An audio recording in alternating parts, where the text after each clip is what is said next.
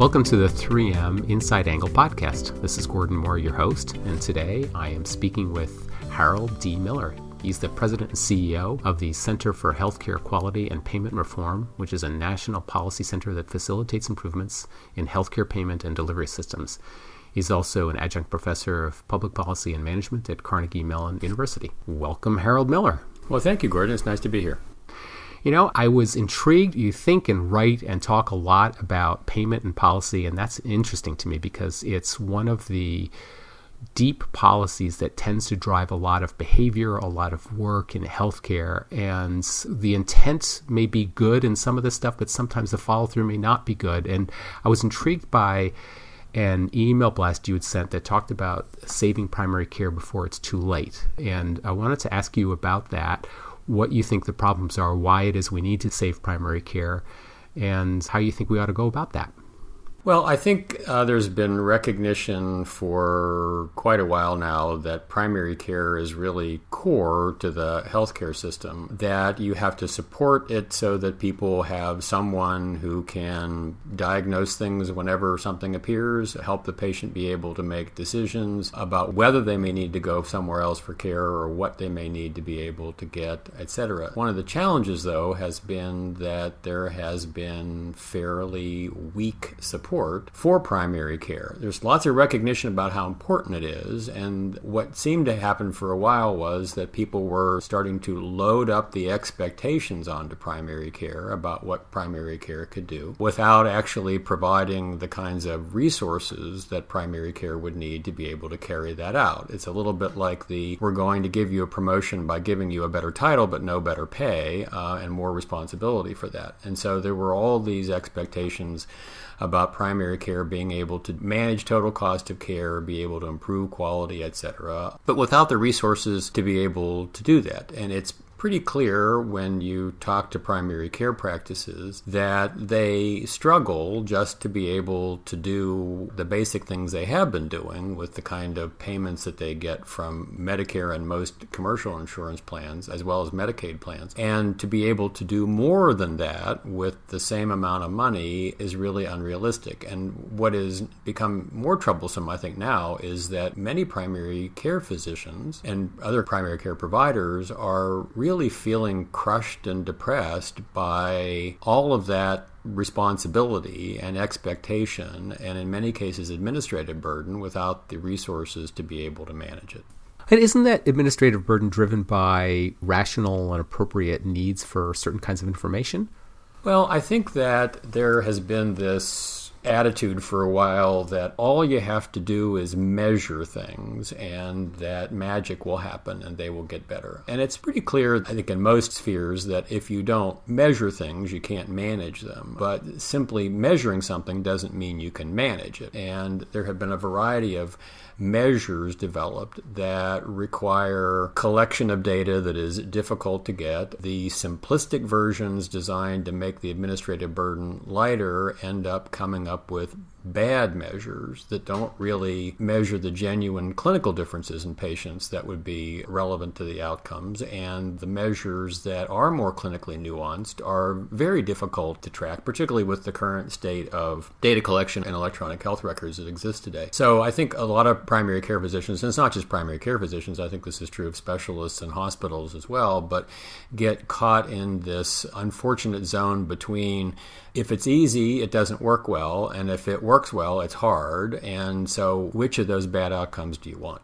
Give me an example on both sides, if you can, about a measure that's easy but not necessarily all that useful, and something that would be really interesting and useful but hard to get at. One simplistic but common example of this is diabetic measurement. So for years, the measure was simply, did you test somebody's HbA1c? Well, okay, you clearly have to test it to be able to know what it is, but merely testing it doesn't say that you've actually done anything about it.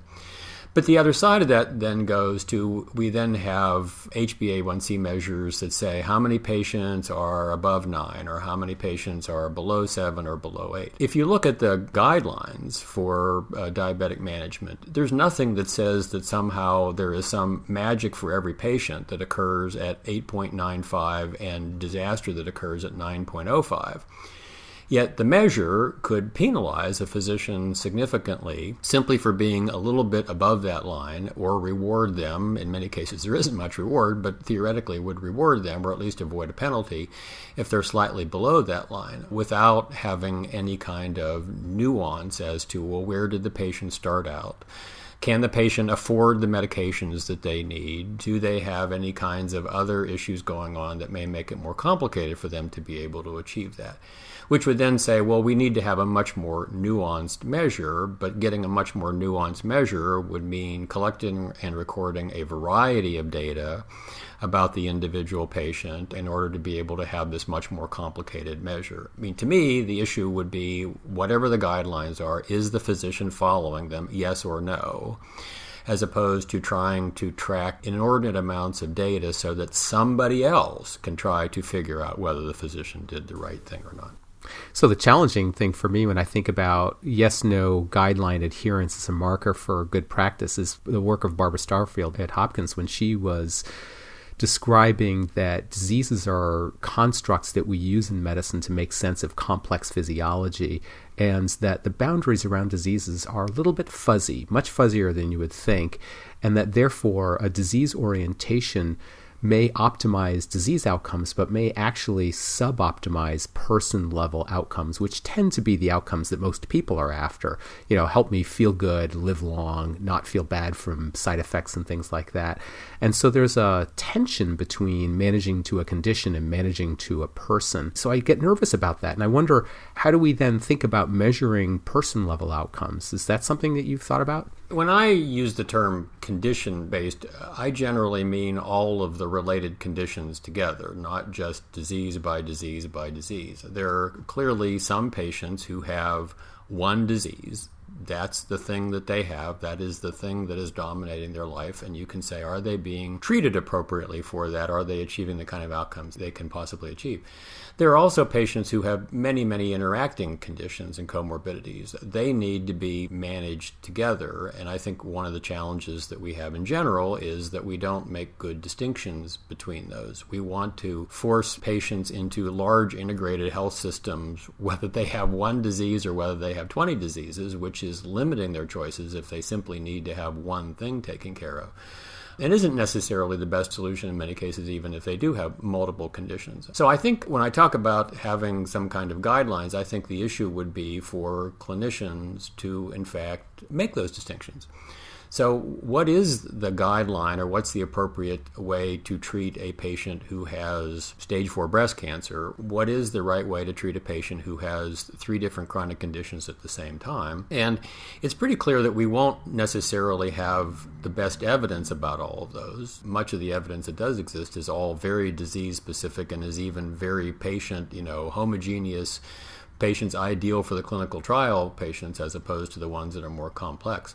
But I think that's a matter of recognizing the limitations of medicine and having some regard for the professional capabilities of the physicians. That's why we send them to medical school and force them to go through lots of training so that they can in fact be good at making those judgments. And to try to squeeze all that back into narrowly defined quality measures, I think both diminishes their professional capabilities and is really harmful to patients. That has occurred to me as the tension between detailed metric tracking, which may be very helpful for me if I'm facing a person with a condition and I want to see, are you up to date on your vaccines? And we checked your blood pressure and you've done the blood tests. That kind of thing is important and helpful. But the aggregate of that day-to-day, minute-to-minute work doesn't seem to add up to an understanding of, am I a good clinician or not? And so I wonder about looking at rates of hospitalization for all cause and ED visits and things like that. Is that a more rational approach to measurement? I think all of the all-cause measures are very problematic because in order to have something that is all-cause, you have to have all risk adjustment built into that too. And one of the things that we are poorest at today, I think, in healthcare and in measurement and in payment is the notion of risk adjustment. There seems to be this assumption today, everybody I think acknowledges that you need to risk adjust measures because there are differences in patients that could affect the outcomes. But the standard response is if somebody says, oh, yes, we're risk adjusting, okay, fine, you're risk adjusting. Not asking, well, are you risk adjusting the right way? And CMS, Medicare, for example, has been fairly consistently in all of its programs using hierarchical condition category risk adjustment, which was not designed at all to be able to measure the specific things that happen to patients or how their primary care physician is treating them. It was designed simply to be an approximate way of predicting future expenditures for a Medicare Advantage plan. But to refine that risk adjustment method, you would have to have additional information. You would have to know things not just about the patient's diseases, but about the severity of those diseases. And the relevant information isn't collected today. So, for example, we may know whether you have cancer, but there is not an ICD code for the stage of cancer. Yet anybody who knows anything about cancer will say, that's a pretty big important difference between whether you have stage 4 cancer or whether you have stage 1 cancer. The kinds of treatments you're going to get are going to be different. The kinds of outcomes you're going to expect are going to be different, etc. So to say somehow that we have a risk adjustment that simply incorporates the diagnosis of cancer in it can't possibly work. And personally, I think we have to recognize the need for that, and we need to work on trying to improve it for long-run measurement and management, and not simply use the bad system that we happen to have today because everybody says you have to have a value-based payment system in place this month. That's an interesting segue for me. I think going back to something that you wrote about in your Saving Primary Care when you talked about value-based systems, because my impression is that value-based payment is driving some of this please track lots of administrative stuff. And from your article, you're saying that the work burden of that is disproportionate to the payment. Is that a consistent problem? Well, I think there's two issues. One is I think that the work burden today is disproportionate to the actual benefit that the work achieves. So tracking lots and lots of measures that are poorly defined, not well risk adjusted, and don't really measure what matters is really a genuine waste of time because it's not accomplishing anything for anybody. I think if we get to some better measures, they may require more time, but then it will be worthwhile to actually pay for that time. And we have to think in general about the idea of if it's important to do, then you have to compensate for it. But we're trying to, in some ways, get all of this on the cheap. And I think one of the problems with value-based payment is that people believe that all it means is simply throwing a couple of quality measures on top of the current payment system, adding a penalty for that, and then somehow expecting that everything will transform. But the problem is if it takes more time to do care in a better way, and if it takes time to be able to track something, because it's important to track it, then it's important to pay for that. Because if you believe that tracking that will achieve a better outcome, then it's a high-value thing to say, let's pay for doing that because we expect to get a better result. If someone is not willing to pay for that, then you have to ask, how much value is it to track something that we never tracked before if we're not actually willing to pay for it? And if in fact it's taking a lot of time that we're not paying for, and that's detracting from actually spending time with patients and being able to do good diagnosis, etc., it is entirely possible that we're making value worse by this so-called value-based payment structure that we've created.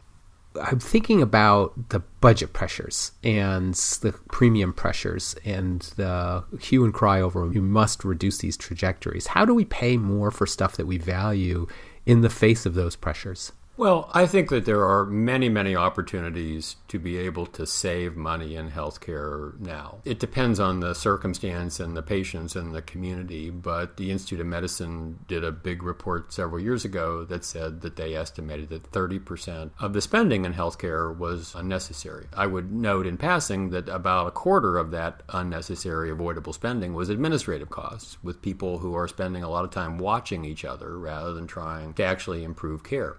But there are clearly patients who are being hospitalized unnecessarily. There are patients who are getting unnecessarily expensive drugs. I don't mean that the prices are too high. I simply mean that they're getting a drug that's an expensive drug that they don't really need. There are patients who are getting tests that they don't need. And all of that could save an extraordinary amount of money and potentially much of it in the short run. It's not that it takes years to be able to get to that point. However, to get those savings, in many cases, you have to pay more for something else. It's not a matter of simply taking away something from the patient. There are some cases where clearly patients are getting things that are completely unnecessary, and you can simply say, we're not going to do that thing. But in many other cases, the issue is that there's something better to do or equally good that costs less, but isn't available or isn't being paid enough to be able to support it. So, for example, there are many patients who are getting hip or knee surgery, a very expensive operation, or back surgery, because they have not been able to get any kind of appropriate relief any other way. But we don't pay very much at all, in many cases, for the kind of care, for good physical therapy, for careful management by patients to be able to do that.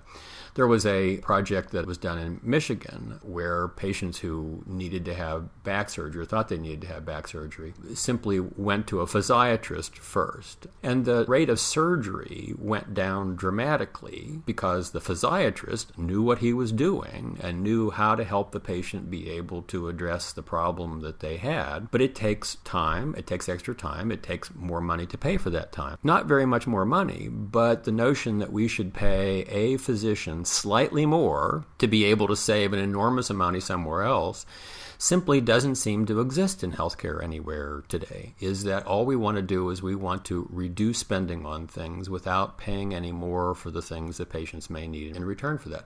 So I think there are many, many opportunities where we could say that we could improve primary care by being able to reduce spending on specialty care, but it's not just simply taking patients away from the specialist, it's giving the specialist an opportunity to do what they do in a different way that would be able to save money, and then have the primary care physicians be able to direct the patients appropriately to those specialists.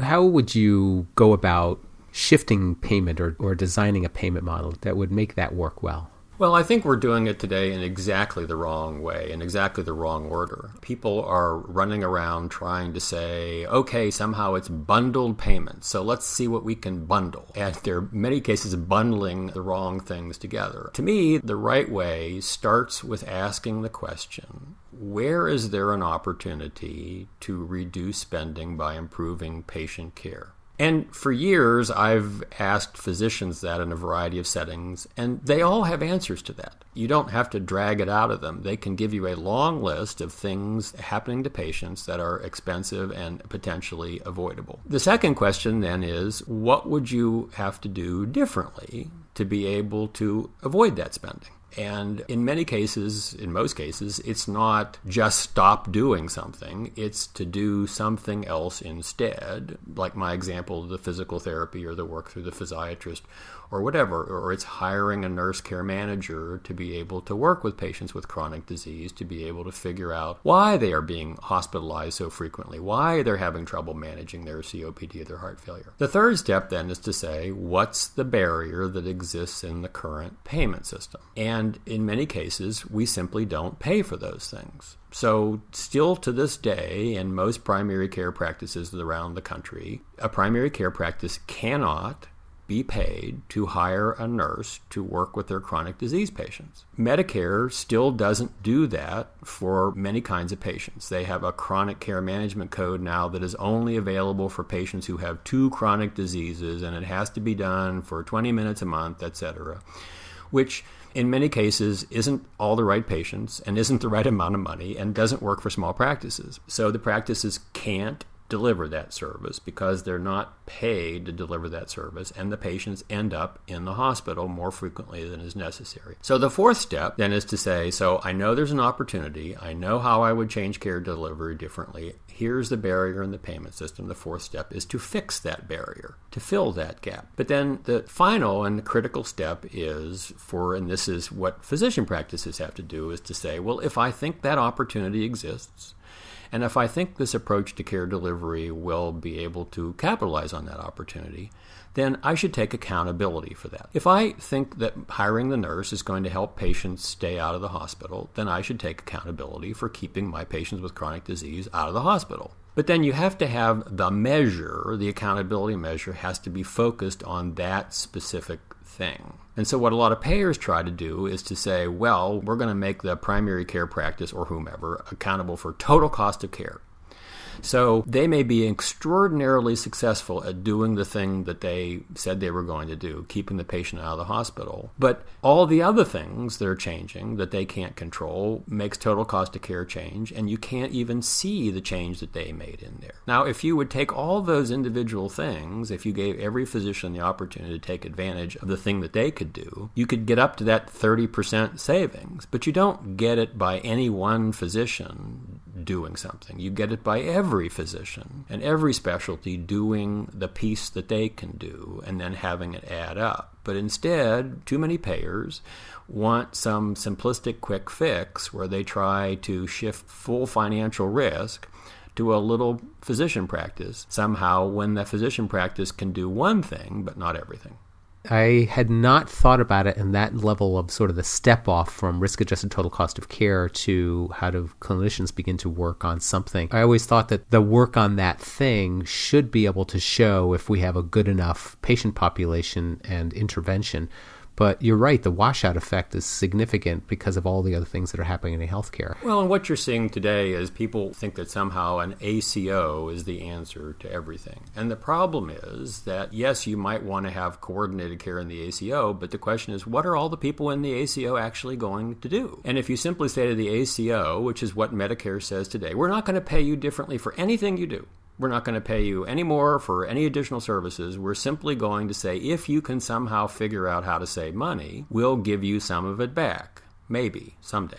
And if you're just to take primary care, for example, if you're the primary care practice and you say, well, I think if I could hire a nurse, I could actually reduce hospitalizations. The Medicare model says, well, go take money out of your bank account and hire that nurse. And if it works, maybe we'll give you some of that money back later. Now, from the primary care practice's perspective, they don't have any money in the bank account to go and hire the nurse. And second of all, they have no assurance that if their nurse actually kept their patients out of the hospital, that they will be able to get any of that back, because it's all going to be in some big complicated calculation at the ACO level that gives no assurance. No ACO has any way of assuring any individual physician that if the thing that physician does saves money for that physician's patients, that physician will get a relevant amount of savings back to them. So you end up with what is a very large prisoner's dilemma problem, which is that if any individual physician works harder, spends more money that they don't have to accomplish something,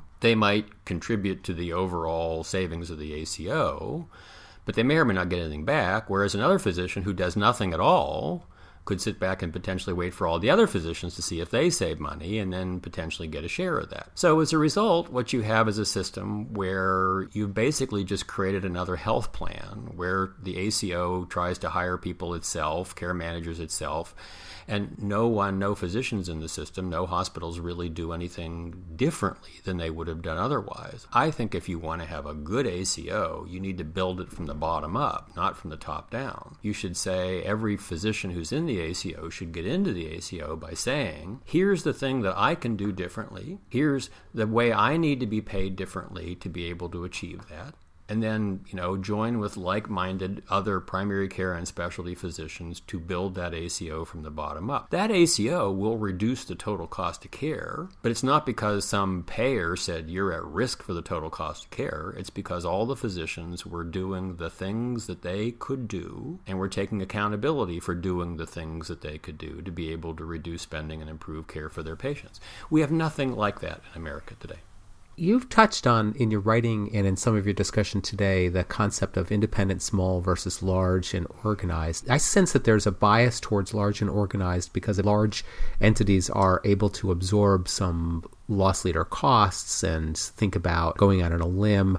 But that's... You mean I'm biased that way? I'm biased no, the opposite way. Oh, there is a national bias absolutely towards that. I was going to weigh in on that. I think the assumption nationally, this started a few years ago, was that somehow the answer to everything was big integrated delivery systems. Mostly, I believe, because big integrated delivery systems had people who were on salary and who could go to Washington and tell stories about what good things that they were doing, whereas all the independent primary care practices were out there and didn't have anybody to send to Washington. I speak at lots of meetings, and you can usually count on the fingers of one hand, and may not even move any fingers at all, the number of independent physicians who are there. And it's not because they don't care. It's because they can't afford to leave their practice, because we pay on a fee-for-service basis. And so the people who actually do the care have to be delivering care in order to get paid. They don't get a salary to be able to go to the meetings. So everybody heard about all the wonderful things that a few integrated delivery systems were doing, which in fact were good things. People like Geisinger, for example, were doing very good things. But that doesn't necessarily mean that they were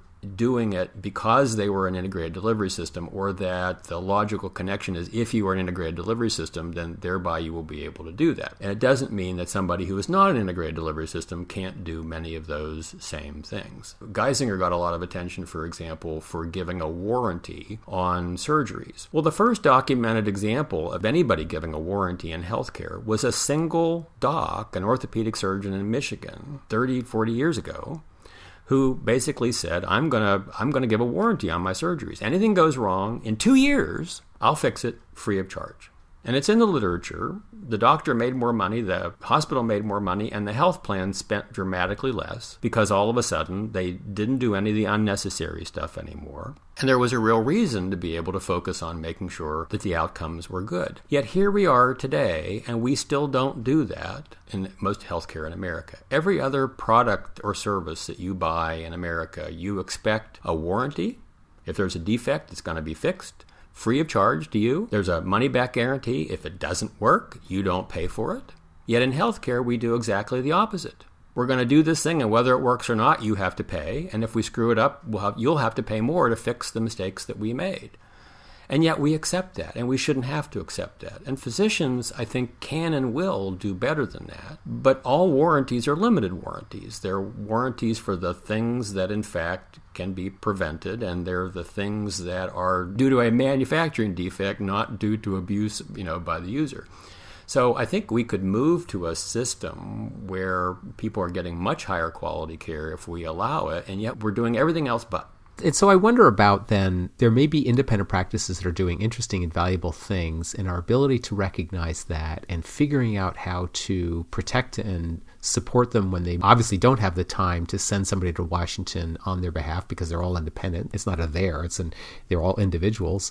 So it sounds like we have a need to do something at a national level to say there's good there, and we don't want to ignore it just because of a disproportionate representation of voice in D.C. Is that rational?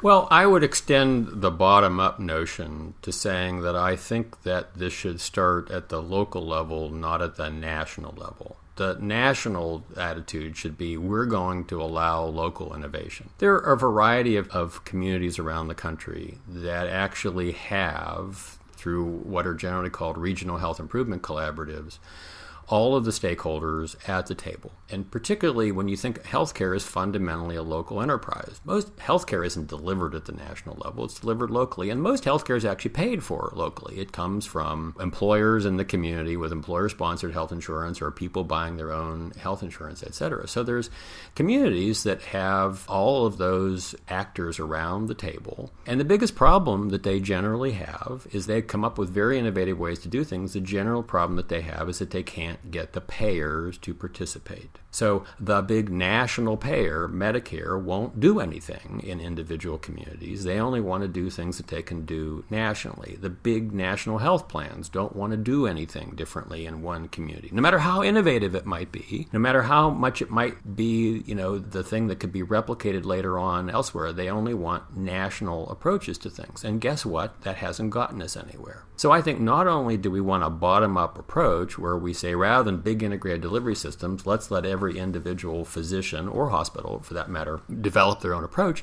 We need to say, if people in one community want to tackle this thing, if there are clinicians there, if there's a rheumatologist in this community who wants to do something different for rheumatoid arthritis, we should support them because that may be then of value to rheumatologists elsewhere in the country. And if in a different community an oncologist wants to do something differently, we should allow them to do that. And then think about how to take those innovations and spread them rather than waiting and for years to come up with a perfect model and trying to launch it nationally, because it probably won't be perfect. I am quite attracted to this concept of bottom-up. It makes a lot of sense to me. And I love this idea of trying stuff out to see how it works, because we're dealing with very complex systems, and a big D-Day launch is probably not going to be the solution. We certainly have had lots of those coming out of DC, and that's been kind of frustrating. And it sounds like we have a pretty good call to action. I like this. Let there be local experimentation against outcomes that matter. Let this be driven by clinicians who start the conversation by saying, where do I see opportunity to improve? How would I avoid doing those unnecessary things?